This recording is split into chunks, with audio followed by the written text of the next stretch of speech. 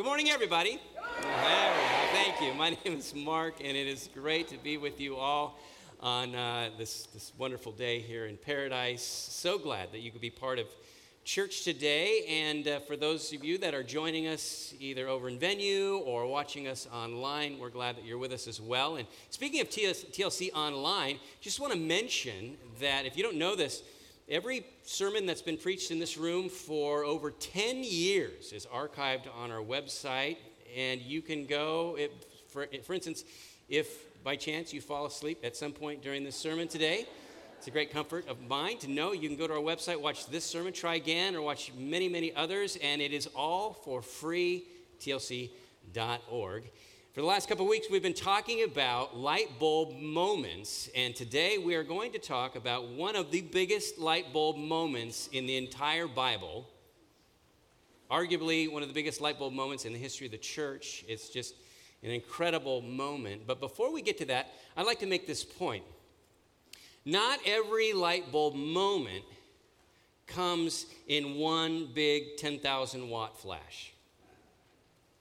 Sometimes a light bulb moment is more like when the lights come on in a city, and there's a series of all sorts of little lights that start to flick on, one after the next, after the next, after the next, and it's the sum of all of these little lights that can bring us to a new place of illumination and insight. And most of my light bulb moments fall into that category, especially the one that I'm going to share today. Because over time, I've come to the realization, and this has come slowly, but I've come to the realization that my life is not my own. Let me explain what I mean by that. When I was 9 years old, I was sitting in a church that I grew up in, and during that particular Sunday morning, there was a worship service, and two of my peers, these two girls that I'd gone through Sunday school with, they were being baptized. And I watched one and then the next, and seeing the metaphor, the symbol of our old life being buried with Christ, and being raised to newness, and being washed of our sins, being born again, a light flicked on in my little 9-year-old brain. And I got it. I understood that Jesus was offering me that new life, and that he would forgive me for all of my sins. And even though I was only 9 years old, I was keenly aware that I was in need of that. And not only that, but there was this idea that with new life, with this eternal life, you get heaven as well. That sounded like a great deal to me. Now, back in these days, it was the tradition of our church, tradition of many churches, that if you wanted to make that first step of faith, you wanted to profess your faith in Christ, during the last song, it was customary, the pastor would invite you to come down the center aisle, called Coming Forward in Church. Anybody come forward in church at some point in life, or maybe in Sunday school, or youth group, or at a camp, or something like that? Well, that day, I knew that's what I wanted to do, even though the pastor didn't actually make that invitation that day. You know, he didn't feel like his sermon lent itself to that, or it was the second service and he was thinking about lunch. I'm not sure, because I'm sure pastors never do that in the last service on a Sunday. Think about lunch during the last song. But whatever it was, without asking for permission, without indicating I was about to do this, my mother or father, my cousins were there, I just got up and walked down to the front, and he kind of snapped into action, and that was the day that I came forward. Now, what I didn't understand in that moment was that when you invite Jesus into your life, he's not content to just have a piece of you. Not like we give him 10%, as if that's, like, well, I'm going to tithe 10% of my heart to you, Jesus, and then you can punch my ticket to heaven. It doesn't quite work that way. It's more like a friendly takeover. You let Jesus in the front door of your house. He's not going to be content to stay in the guest room. He's going to take over the place. And I probably should have realized this sooner. I mean, even one of the breadcrumbs I think he had put in my way was from probably my mid-teens. One of my favorite verses in Scripture is in Acts 17:28, where the Apostle Paul says, "For in him we live and move and have our being." It's right there at the top of your notes. I don't know what it was about that verse. It just struck me. In him we live and move and have our being. And notice it doesn't say, and with him as our co-pilot, or with his good blessings we live and move and go on and live whatever lives we feel like inventing for ourselves. In him. He's our center. He's our core. That's where we live and move and find our being. And the funny thing about this verse is that when the Apostle Paul says this, he's actually quoting a Greek poet. This was a poem that his listeners would have known. And so think about this. Those words that are listed on your notes, those were originally penned by a pagan. And yet, the Apostle Paul, under the inspiration of the Spirit, he grabs them into his message. He appropriates them for God's work and God's message, and they become part of Holy Scripture. It's kind of mind-boggling. And yet it's a great example of what Jesus does with each of us. I mean, perhaps the reason that pagan verse appealed to me is because I come from a long line of pagans. I'm not sure. But the point is that he takes us as unlikely as we are, and he absorbs us. He repurposes us and deploys us for his service and his kingdom. And no one knew this better than the Apostle Paul. We're going to look at his light bulb moment today. And this is an incredible light bulb moment. This light bulb moment has its impact on Western civilization. Obviously, it has an impact on us to this day. I want you to see how Jesus exploded into Paul's life. And it wasn't like I just described, flicking on of some switches. And it was kaboom, here I am. It literally blinded him with light. And I like to describe this as the day that Jesus ambushed Saul. That's what he was called back then, Saul. And it's such a big event. It blew the minds of the first Christians. It was so huge that it's recorded 3 times in the book of Acts alone. Paul's going to talk about it elsewhere, but Acts 9, 22, and 26, basically the same story is told. And I think the reason for that is that the first Christians, they were amazed. Like, are you kidding me? Saul has become one of us. Saul, the religious terrorist. Saul, the guy who hunted us down and had us thrown in prison and tortured some of us, hoping that we would renounce our faith. Now, Saul, that would vote that we would be executed. He's become one of us? Really? I mean, this is a major event. Like I said, it's listed in a number of places. We're going to look at Acts 26 today and read Paul's retelling there. Acts 26, the verses that we're going to look at today are in your notes, on screen, and of course they're in your Bible, so you're welcome to open it to Acts 26 as well. We're going to start at verse 10. On the authority of the chief priests, I put many of the Lord's people in prison. When they were put to death, I cast my vote against them. I was so obsessed with persecuting them that I even hunted them down in foreign cities. Paul describes this obsession that he had. He was enraged, furious that these people were going around talking about this resurrected Jesus, and he took it upon himself to lead the charge against them, to track them down wherever it might take him. He was a hitman of sorts for what he thought were God's purposes. Verse 12. On one of these journeys, I was going to Damascus. About noon, as I was on the road, I saw a light from heaven, brighter than the sun, blazing around me and my companions. And notice he mentions it was noon. The sun was at its zenith. It's the brightest part of the day, and yet this light from heaven, it just eclipses the normal brightness of the sun. And there's only one thing he and his companions can do. He says, we all fell to the ground, and I heard a voice saying to me in Aramaic, Saul, Saul, why do you persecute me? It is hard for you to kick against the goads. A goad was just a sharp stick that farmers would use as a cattle prod. Poke the ox, make him giddy up. And because they were so common, it inspired a figure of speech that was very typical in Paul's day. To say someone was kicking against the goads was to say that they were opposing God. They were kicking against God's will or God's authority, God's direction for them. And kicking against the goads is always hard, whether you know it or not. And I don't think the Apostle Paul knew. And yet, it created this warped perspective in him. It created a hardness in his own heart. And this is striking because Paul did not set out to be this kind of person.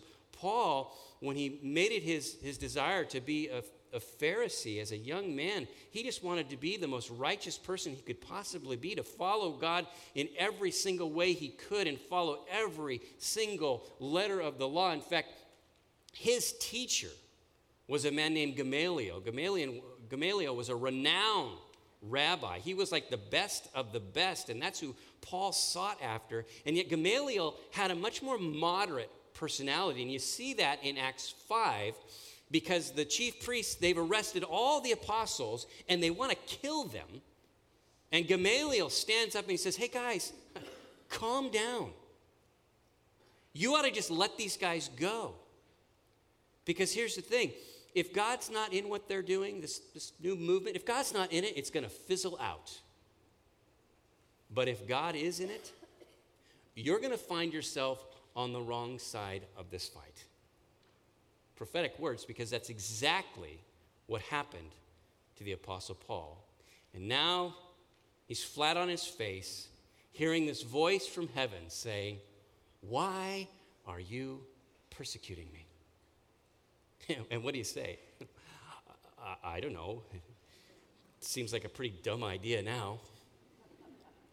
And rather than answer the question, he actually asks a question of his own. It says, then I asked, who are you, Lord? And as an aside, that's a great question to ask. Who are you, Lord? Maybe you're here this morning and you're new to the Christian faith. Maybe you're just checking it out or you're curious about Jesus. I would encourage you to ask this very same question. Who are you, Lord? Show me. And that's exactly what the Lord does with Paul. Second half of verse 15. I am Jesus whom you are persecuting. Wow, that had to hit like a ton of bricks. You're who? Jesus? Paul's going to, that makes me toast because this is not going to go well. And there's a great irony here because think about it. Paul assumed that he knew more about God than just about anyone else around him. When he describes himself out during this time of life, and I've listed some references there, Galatians 1, Philippians 3, 1 Timothy 1, he talks about his mindset. And he wanted to be the best of the best. He wanted to have AAA credentials when it came to pursuing God. He went through those years assuming that he knew exactly what God wanted, exactly what God looked like, and yet when God appeared in his life, he didn't even recognize him. That's how far off he was. Didn't even recognize him until he says, I'm Jesus, whom you're persecuting. Verse 16. And now the Lord said, I'm going to smite you as only I can do. Prepare to be smashed like a bug. Okay, I'm just seeing if you're still awake. Doesn't really say this. All right. This is the real verse 16.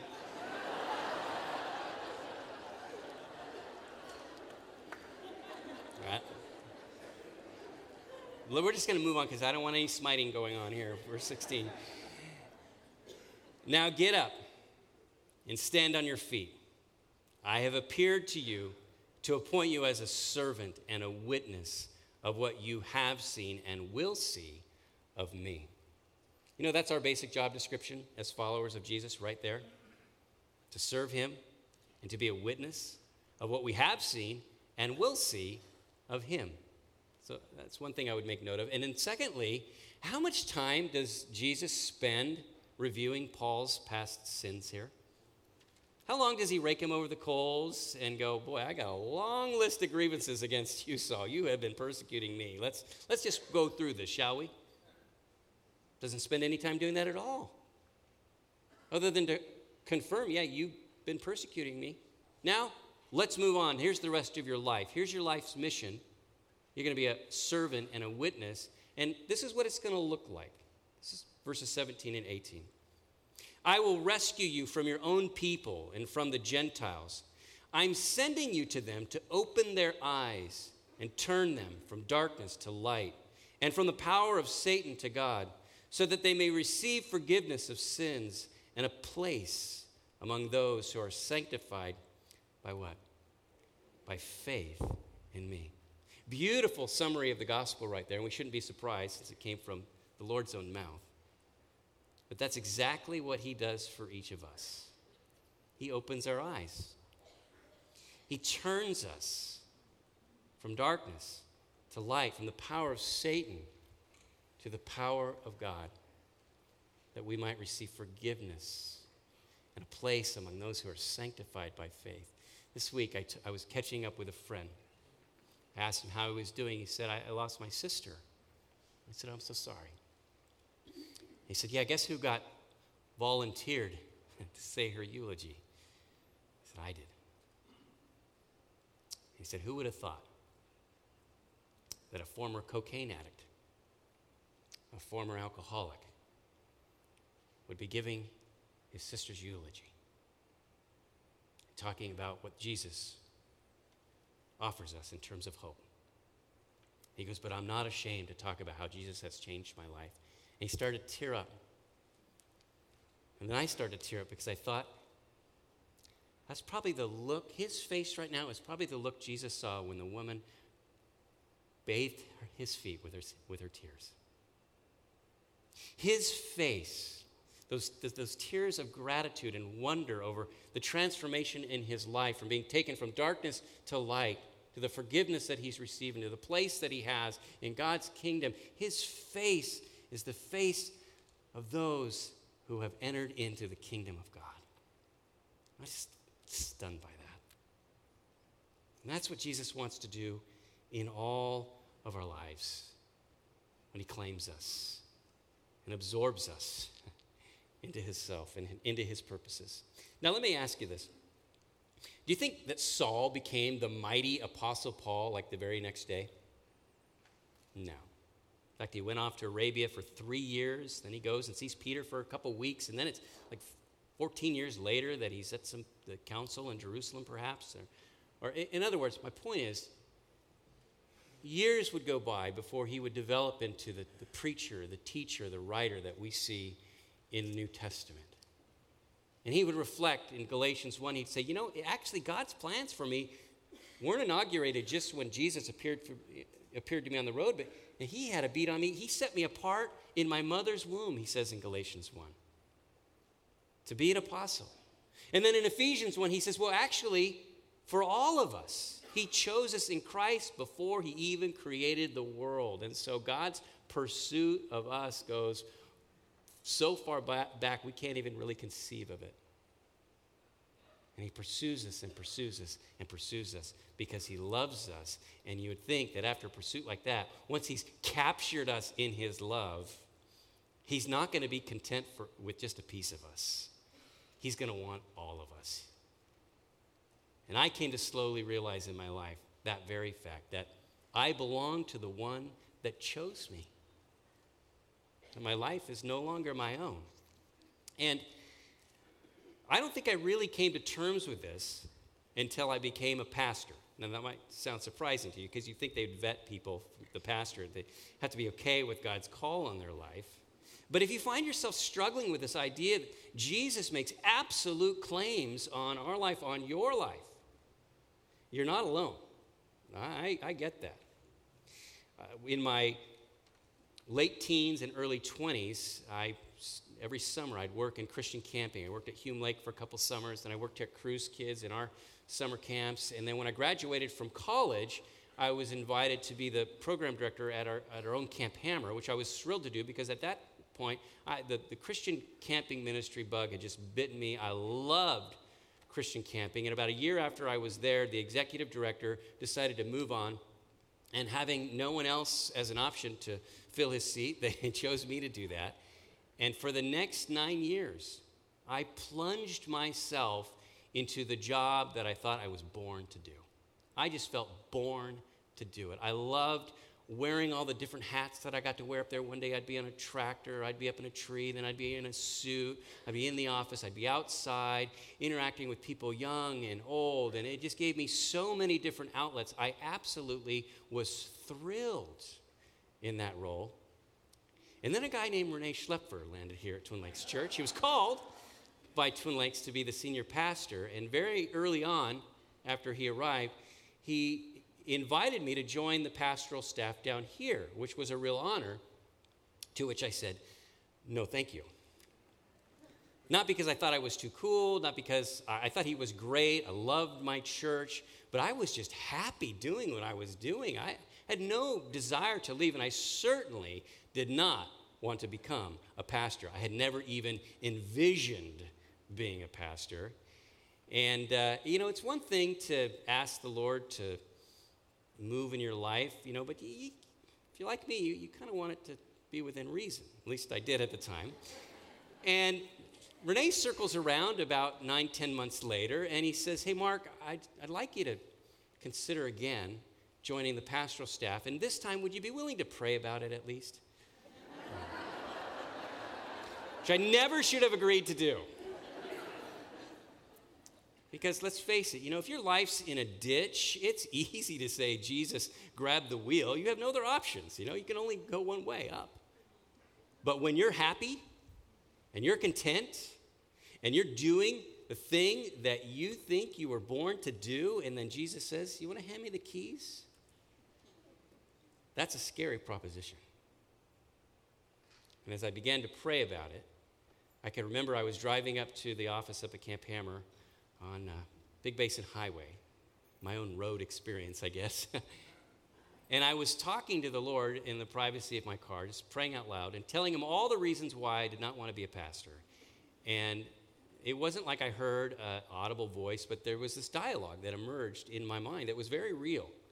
And in my spirit, I could hear Jesus saying, so Mark, let's just talk about all the things you don't like about being a pastor.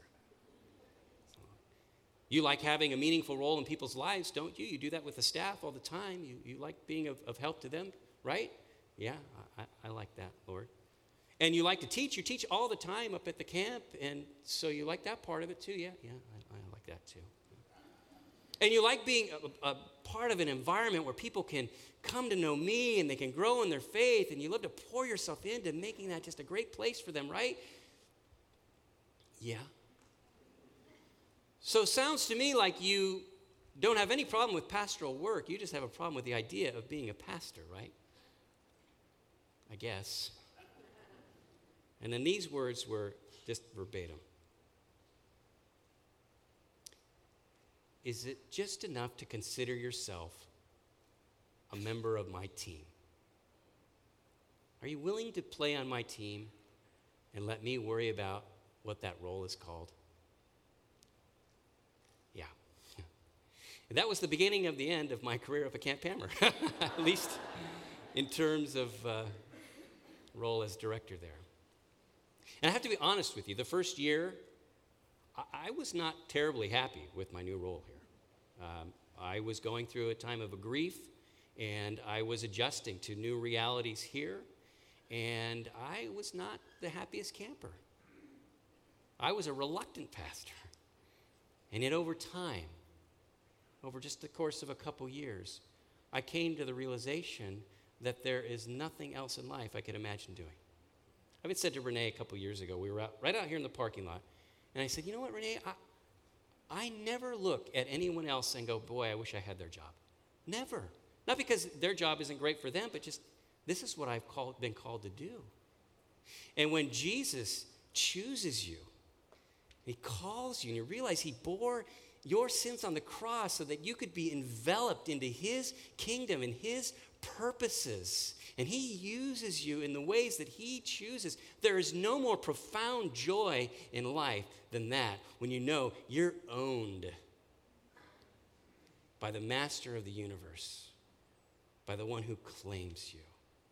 And the great news is you don't have to be a pastor or a professional Christian to experience that very same joy. He offers it to all of us.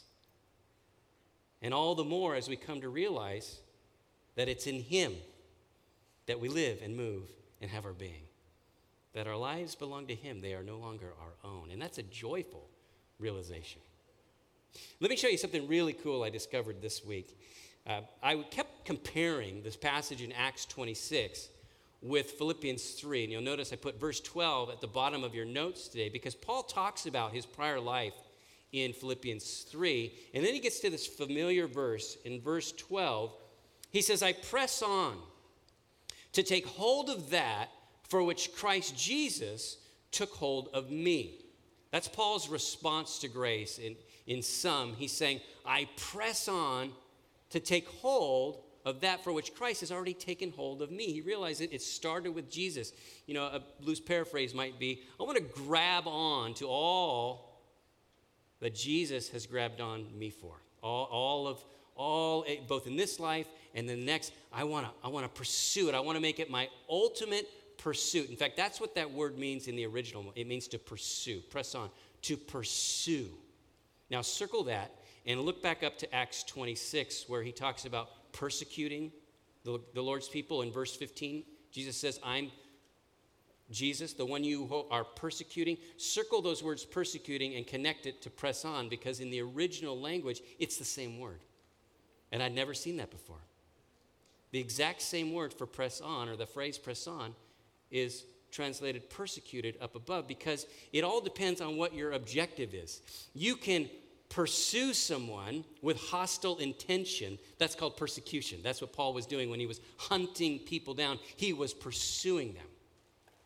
But you can also pursue with eager desire to receive all that is in store for you, to fully apprehend as you might pursue a career or pursue, your full rights on something. You're pursuing in a different way. And the great thing about this is that Paul was always a pursuer. Jesus just changed the objective of his pursuit.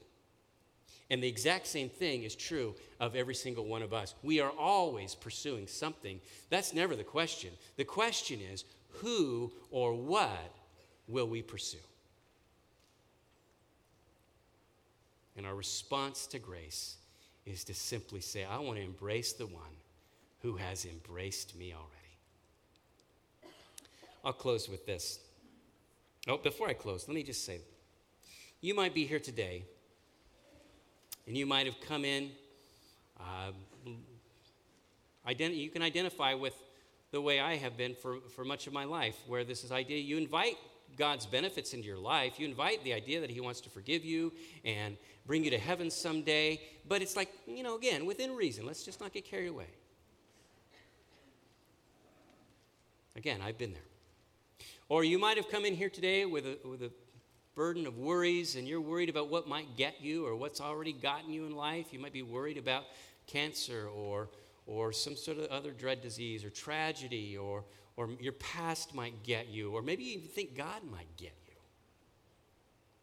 Or maybe if you're honest, you're focused on all the things you still just want to get in life. I want to get this, I want to get that, and then.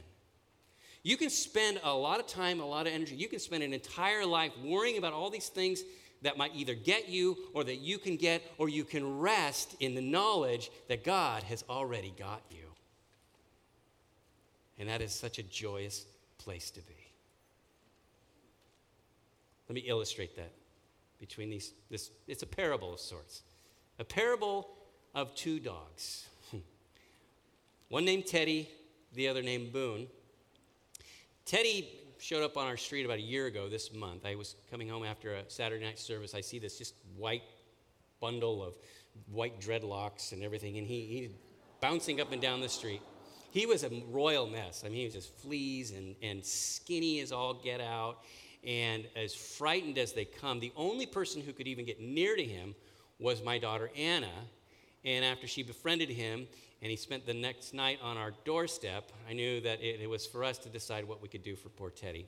And so we called the animal shelter. No one was looking for him. He didn't have any microchip, any identification. We got him cleaned up a little bit, tried to give him to some neighbors. We spent the day with a neighbor and then broke out and ran back to our house. It's like, okay, now Teddy's choosing us, I see. And so we had to come to a decision.